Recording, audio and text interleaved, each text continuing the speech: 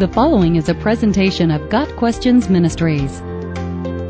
How should a Christian respond to a bad economy?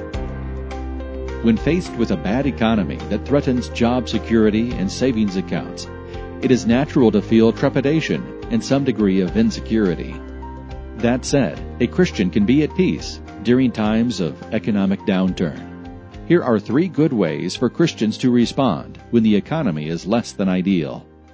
Continue to practice wisdom. The Bible is filled with wise principles about money and work. Laziness is never a good thing. We know that a lazy man who refuses to work will have nothing in the time of harvest. Proverbs 13 verse 4. Diligence is rewarded with wealth.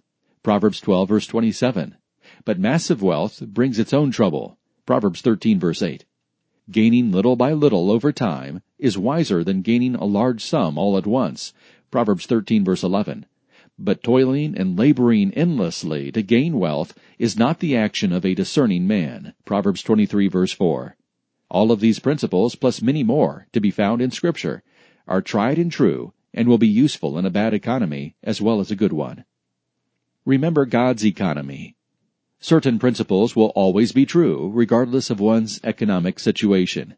Cheerful generosity will bring a harvest, although the reaping may have to wait until the world to come. 2 Corinthians 9 verses 6 and 7.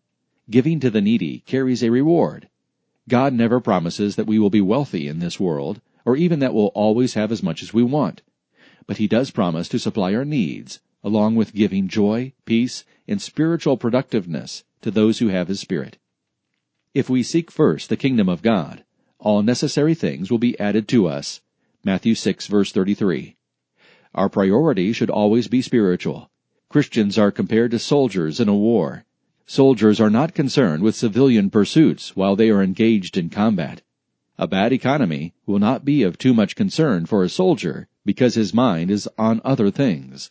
This is the attitude a Christian should have toward money matters. Of course, we are to manage money wisely and be generous, but it is foolish to place our trust in money or anything else in this world that is so easily destroyed and lost. Trust in God's provision. When savings accounts begin to dwindle as a result of an economic downturn, we can easily be tempted to fear, wondering how we will be provided for in the future. However, God has promised to provide for us, no matter what economic situation we are in.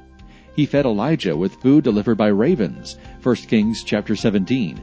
He caused a widow's cruse to not run dry and her bin of flour to always be full, verse 16. He even cares for the sparrows and feeds them. He will not fail to feed His children. Matthew 6, verses 25 through 27.